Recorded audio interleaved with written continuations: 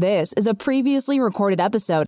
This show is broadcasting live from the Podcast Detroit studios in Royal Oak, Michigan. For more information about the show or our network, please visit www.podcastdetroit.com. And welcome to episode 12 of the Liz in Detroit podcast. I am your co-host today, Michael DeRay. People like to refer to me as Newman. And introducing our very own Elizabeth Tintinelli. Hi, everyone. Great to talk to you again. And we would like to remind everybody, if you're looking for us online, you can follow us at www.lizindetroit.com. On Facebook, we are lizindetroit.com. And on Twitter, it is at lizindetroit. So give us a follow. All of our current listings are up on our social media platforms. And Liz and her partner, Paul, are there to assist you. So with that, Liz, we've got kind of it's a potpourri show this week. We've had a lot of questions once again coming in. We did this a few weeks ago where we were just talking about questions. But with the market conditions the way they are right now, I think we wanted to take a few minutes just to go over them with you and get your viewpoint. What is your opinion of what's going on in the market right now? Yeah, and so my apologies, everyone, from talking at you today. I was hoping, which in the coming weeks, I will be able to bring on my expected guest for today. He does a lot of renovation and construction on rehab work in the city of Detroit. Aaron Tidwell with New Day Construction. He's been a huge asset as I've been going through the last sales of the units at the Park Shelton, as well as other properties I've been selling in and about Metro Detroit. So I would love, and he will come on this show so I can get the 411 on his skills with rehab loans and other great construction projects. So you guys can think about if you're looking into such projects for your own properties. But for today, I thought it was kind of poignant because I've been, this last week, I've been contacted by a lot of clients who have a lot of questions regarding a variety of things and just wanting my, take on certain things, whether it be market conditions or, evaluations and where's the market going and those kind of things. So I thought I'd take some time a little bit today to discuss those things. And one of the first questions I had, it was from a buyer actually at the Park Shelton. He bought a 1-bedroom, 2-bath unit that through my coaching, he turned into a fabulous 2-bedroom, 2-bath.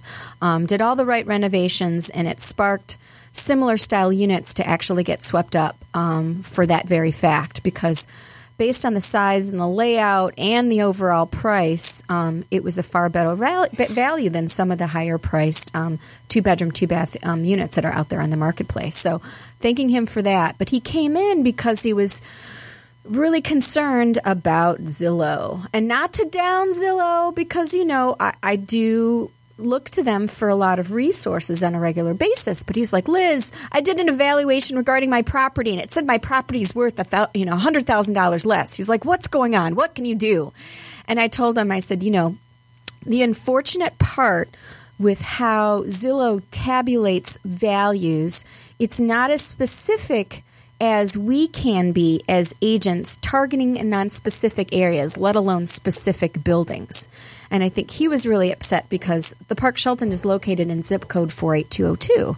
Well, when they're pulling in all this data to make these evaluations, they're not basing it on, well, this is a condo, this is a house, and, we're comparing apples and oranges. They don't do that. They're valuing everything in that particular zip code. And it just so happens, there are a lot of single-family residences in 48202 that might not have such higher values as some of the high-end condos that are in that particular zip code. So I try to reassure him, listen, this is the real case. And he was more frustrated in the fact that City of Detroit is now basing a lot of valuations on what Zillow has versus other resources for property values. So I find that to be a bit intriguing. So that's going to take some investigating more on my part to find out why they're doing that. I mean, I guess in a certain respect, if your pricing is lower, then your taxes could potentially be lower. But if it's a great deal below, then that could hurt you as a buyer or owner if you are looking for a higher value. Well, I think one of the things that you look at, especially when you talk about Detroit and Zillow, is the change. If you look at 2011, 85% of the sales were below $50,000. 85%. Now, this year... In which? This is in the city of Detroit. Like what, all zip codes? Yeah, all zip codes in the city of Detroit. Right. But this year, 2016 sold the $50,000 and above space is 25% of that market. Mm-hmm. So in other words, what used to be everything, you look at 2011, it was right around 56% was under $10,000. Right. So as all these things have been sold now and the valuations are coming in line and there's been a lot more cash, Zillow is not incorporating into their models exactly what's happening in the market. They're just going by hard numbers. Well, that's what I'm saying. They're not specific. They're not specifying. A lot of the times, their systems don't differentiate certain hot marketplaces in parts of Detroit versus other areas that might be still seeing signs of struggle, or those that are climbing out of this, that economic downturn. So that's what, you just have to do a lot more homework, I think, than just base it on one particular source. So what do you believe then Zillow is best at? What is Zillow good for? I like it because I wake up in the morning, unfortunately, with my cell phone glued to my face, and I get, instant alerts related to new properties that are coming on the market. Make Me Move, which is one of the best categories ever, because you can get to see what people are, just taking a chance and seeing what their property is worth and what someone's willing to pay for it in this current marketplace of where there isn't a whole lot of inventory. So it's kind of intriguing. As well as new listings for rentals and for sale. So it's just one other pathway to finding about real estate that's in addition to what realtors actually list, in, which is the multi-listing service. So I like looking at the two in comparison, because sometimes it shows up on Zillow first before it does on RealComp. Because sometimes you might have a for sale by owner, and they can list free of charge on Zillow and get a lot of exposure and not necessarily choose to link up with an agent to list the property. So I think hitting it from both directions is kind of key as an agent, I find. And then I, too, find that a lot of buyers are seeking out listings that come up on Zillow that I can't necessarily find in my database. So, to do a little bit more research on my part, if they find something they really like that's for sale by owner, contacting that owner if I can, wanting to set up a showing, having an interested buyer, would they pay a commission, just so, I can further find out if this can be a viable option for my client. One of the things I found, and I was working with a family member, so it was necessarily not completely commission-driven. I knew what they were trying to do, and they were going a lot through Zillow and Trulia, and what I told them is I said, look,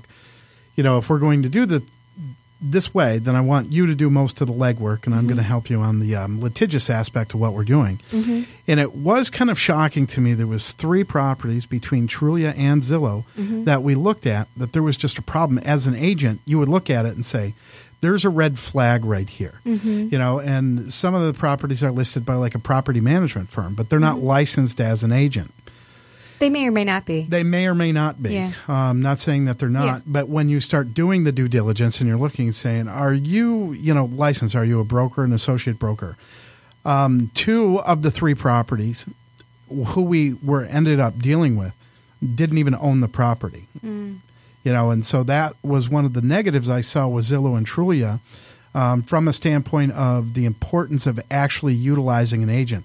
And I realize it sounds self-serving. Because both of us are agents, right? But this is what we're trained to do, as opposed to people that I know people like to take the FSBO route because they don't necessarily want to pay. Mm-hmm. But you're also paying kind of insurance where you have somebody that's looking out for your best interest. Mm-hmm. No, I agree. I mean,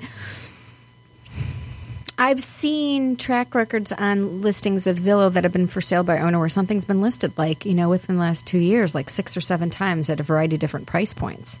And that kind of throws up red flags when I see something like that. But going on your point of it turned out the person you ended up dealing with wasn't the owner, that's one of the reasons why I particularly now choose not to use Craigslist to advertise anything I have for sale or for rent, because I was getting a lot of fraudulent postings. I had a for sale property actually on short sale in Roseville, and a listing showed up on Craigslist for lease, and they used all of my photos, and it was frightening because the home at the time was actually occupied by the people who were actually trying to buy it. They were renting it.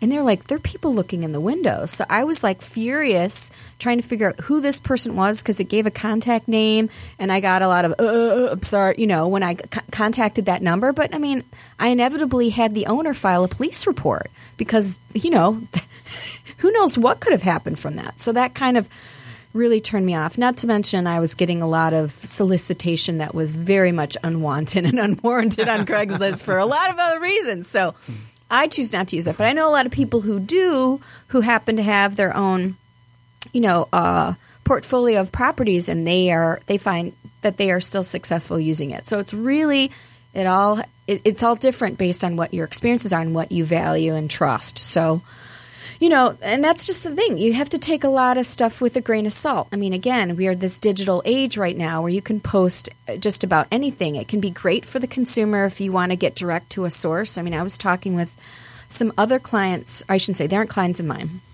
Some friends of friends whom ended up getting a property in Sherwood Forest, and they actually found it out through Facebook that these people were looking. And I think that's great. I mean, in that arena, this direct contact that you can make on the internet is really spectacular, because you can, get access to something that you wouldn't have otherwise and find, the home of your dreams, which is pretty fantastic. You just have to be cautious. That's all. I think real estate agents right now are going through the same thing that financial advisors went through usually around 2010, 2011, when everybody decided, hey, I can go on E-Trade, or I can go on and I can just be a day trader. I don't have to pay this guy to do it. And what we're seeing with social media, especially Facebook and the like, is that everybody believes that they can be a real estate agent now, and that there's not a certain amount of knowledge that has to come along and experience that has to come along with actually getting that deal done. So I'm with you 100%. From a standpoint of social media has made the profession evolve, right? And it's made you as a real estate agent change the way that you do business. Absolutely. It's a different kind of knowledge base that you're forced to have to learn and understand and be proficient in. Just like the whole profession itself, it's always changing, it's always evolving, and staying on top of the different tools and resources that are out there. I think it's important to defining, how good of an agent you are. So I agree. Another potential client that I'm hoping to solidify as an actual client right now was a referral from a mortgage lender that I've been working with. And he has a very busy life with work, pulls like that 70, 80-hour work week, and is looking for kind of like that dream property, that very unique spot. And he came across something that was actually listed on Zillow that looks really spectacular. It's a very unique property in a city that you wouldn't necessarily think that such kind of properties exist. And from his purchase power, it's totally doable. But when he looked at it more closely, based on where it was, he was like second guessing if it's worth it to him to buy. And I said, this same property in the quote unquote hotter areas would be double or triple of probably what it is. So when you're thinking about what that dream property is, you have to further define, is this the dream property for the next year? Right. Is this the dream property I want to live in the rest of my life? Then absolutely, you got to at least look at it, and figure out if that's something you're willing to make such an investment in, so. There are some markets right now that are perceived as hot, and there are other markets that are not perceived as hot, that are just smoking. Detroit for many years has always had that negative connotation. Much like Hazel Park has that negative connotation right now. I like Hazel Park. Hazel Park is absolutely growing so much in that John R. corridor, especially around 9 Mile, where Mabel Gray has gone in, and now with the brewery going in, and Doug's Delight has been purchased, and you have more people going back into that. There are different pockets. It's much like Detroit. There are still some very undesirable areas of Hazel Park, but there are some areas now where it's just like you look at the property, what it's listed for right now, and say, I'll take that at that, where other people would come into Detroit and see a price on a 900 square foot loft, right, at like $250, $275, and they're like, nobody would ever pay that. And I was like, you have no idea what's going on in the market right now. Or even higher than that in parts of downtown. So that's, it's just, really evaluating people's wants and needs. And, I think we're against, a couple of different generations now and trying to accommodate a bunch of different wants right now in the city of Detroit, as we're really at the cusp of a whole other building phase of our redevelopment. Within the next year to 2 years, we're going to see an unveiling of a bunch of new product of various kinds in the rental market, and we're just starting to see it, a for sale market of the similar caliber come forward. And it's like, looking at these, as we would call them, the millennials that maybe don't want to purchase that home, but they have, those means where they could afford a $300,000 or $400,000 or $500,000 house. But instead, they want that great lifestyle downtown next to everything. So they'll spend the upper $2 to $3 a square foot on rent, because they're going to be at the heart of where they want to spend all of their time. And then the flip side of that is where I'm seeing the generation that's probably beyond their retirement years, but they're approaching, that have had that large home, that are really looking to be within that walking distance to all the things they enjoy about the city of Detroit. But they have very specific needs regarding potentially having things on one level, having at least 2, if not maybe 3 bedrooms, accessibility, yet privacy and security. So it's just a very interesting time to see how in our building plans we're going to come about to accommodate that. And I'm happy to see that we still have so much of original architecture that is available for rent and for sale, in addition to so much of the new product that's coming out there, because we all know that new product is going to be a whole lot smaller in many respects. Oh, sure. So to have that kind of a balance, that we're totally not trying to completely rewrite the book in Detroit, I think is also a real important part of seeing where things go in the future. And then what do you see right now with inventory in the city of Detroit? I've seen, like the last couple weeks, I've just watching in my area of downtown and surrounding suburbs that I've been seeing some price drops. I think we were on this trend of things continuing to increase, and people are definitely trying to test the envelope again because of where we are for inventory. But I'm seeing that they're making price drops. So it's leading me to believe that, yes, people want to get as much as they can for their properties, but they're seeing not the exact same response in certain respect from the buying public. And so, we're seeing things drop a little bit, but I think that's only a symptom of where we are right now in the marketplace, and that could very well turn around differently come next spring. But I think from things with the presidential election, I think things will probably see a leveling off between now and the end of the year, and pick up again, let's hope, as it normally does come. Talking with people, I was at the DAC a couple weeks ago, and those are people that, obviously you're a member. Yes. These are people that are invested in the city of Detroit, but a lot of them live out in the suburbs. And I was asking a couple of them, have you thought about getting in right now? And they're like, you know what? I'm not going to get in right now because I know there's new stuff and I know it's going to be more expensive, but I think I'd rather pay for the newer stuff. And I think that might be one of the things we're seeing with people that are now lowering their prices.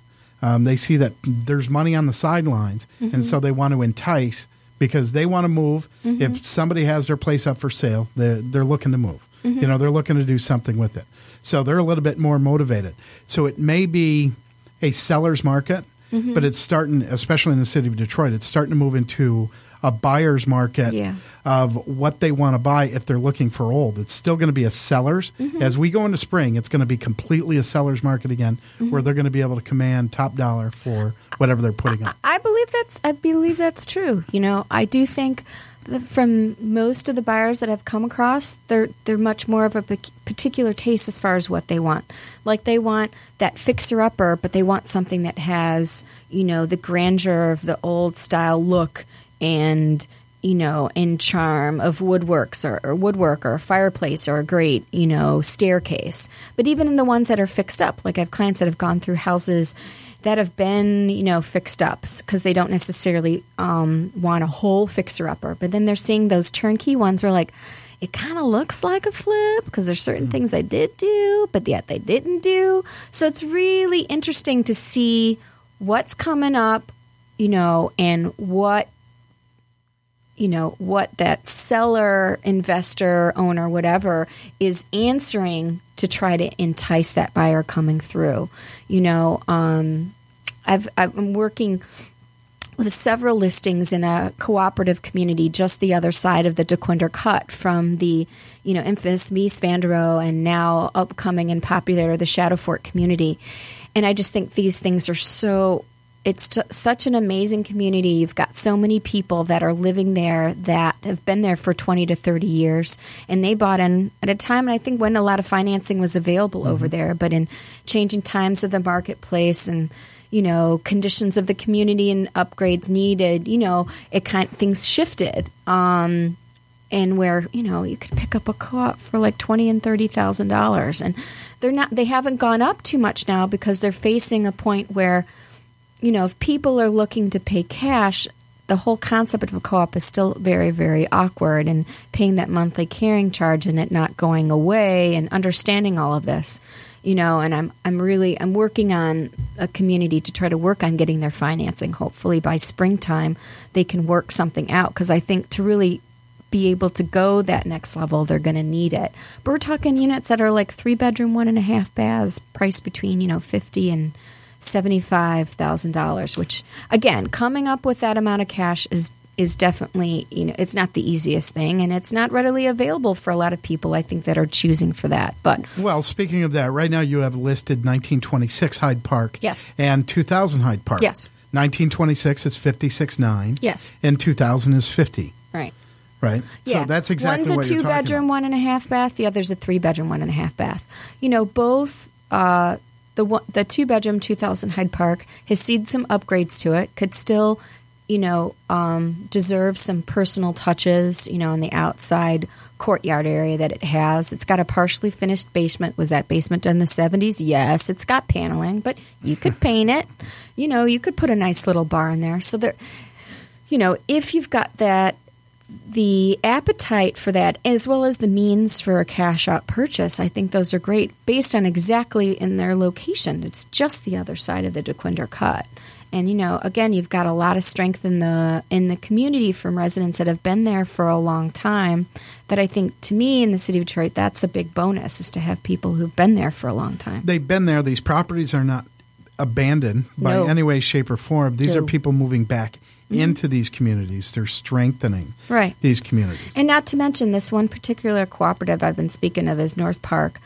Within the last 3 years, they did massive capital improvements. Their fees have not changed in, close to 10 years. But they had an amazing amount of reserves. So what did they do with that money? What they should have done. They got new roofs. They got new siding, new windows, new doors.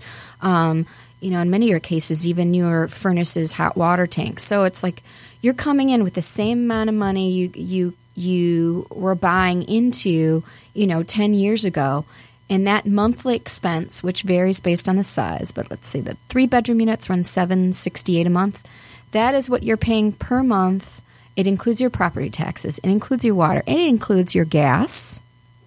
So you're only paying additionally for electric. I mean, where are you going to find a 3-bedroom to rent in the city? Now, I know the qualifications for the co-ops are different. Stable income, stable credit, those kind of things are sought after for the board to approve any given applicant. But I know there are a lot of individuals out there that meet that criteria that still maybe not have taken the chance to walk the community and really see what it's about. So I'm encouraging you to do that. I'm working on a possible open house at the end of September, beginning of October for just that. But I'm a little nervous about open houses right now because I had an incident happen in one of mine. So I'm just, I'm very cautious, especially when there are personal items still in units. So I want to make sure I have the proper manned open house before we move forward to set that up on the schedule. And I just want to put just a little point on that. I'm not going to dig into it. But the incident that you're talking about did not happen in the city of Detroit. No, it did not. And this particular incident is actually occurring in areas, in particular outside of the city, in more nicer, stronger neighborhoods where price points are 5 and 6 times of the properties I was speaking of in and Detroit. Some of the most affluent zip codes in this state. Correct. And it's a pretty well-oiled machine that's going on and doing these things, and it just makes you really cautious. Again, an ever-changing world of being an agent and how you have to, properly navigate and how you market a property. And there's some things that are always going to be out of your control. But I see every now and again on the MLS, like if you have an open house, lock up your belongings in your car. Don't bring anything with you. Definitely have more than just yourself at the open house. So you actually have people staged in other areas, for the happenstance that you've got somebody who walks in for the open house that might be casing the joint. I mean, it's kind of crazy that you think you have to think that way, but you do. And with that, speaking again of Detroit, what's going on with the Park Shelton? So excited. So I started off the Park Shelton in November of 2014, just the eve of my wedding. And I'm quite happy to say that it's been a fantastic, probably going on, 2 years now on the project. And very happy to say that we're down to our last 6. Of that last 6, I have within a week's time period, we'll have, I presume to have 2 executed contracts on 2 of those 6. So really, in my mindset, I have 4 units left to sell at the Park Shelton. And this is an extremely good thing, not only for the building, but for the community, to have these units owned by private owners, whether they be investors or owners. It just means a lot of strength that the community will have going forward as an association to, to build themselves into a strong community now as they are the governing, And that's another one. You look at the Q line, you look at Chartreuse, which is in the Park Shelton. You mean the M1 line? You said the Q line. That's the name of it. Is it the Q line? Yes. Dan Gilbert paid a lot of money for us to say the Q line. Yes. Busted, which is a great lingerie shop. It's a building, even from 1926, that there is a community there. And the retail and the food and everything else, you see people going in.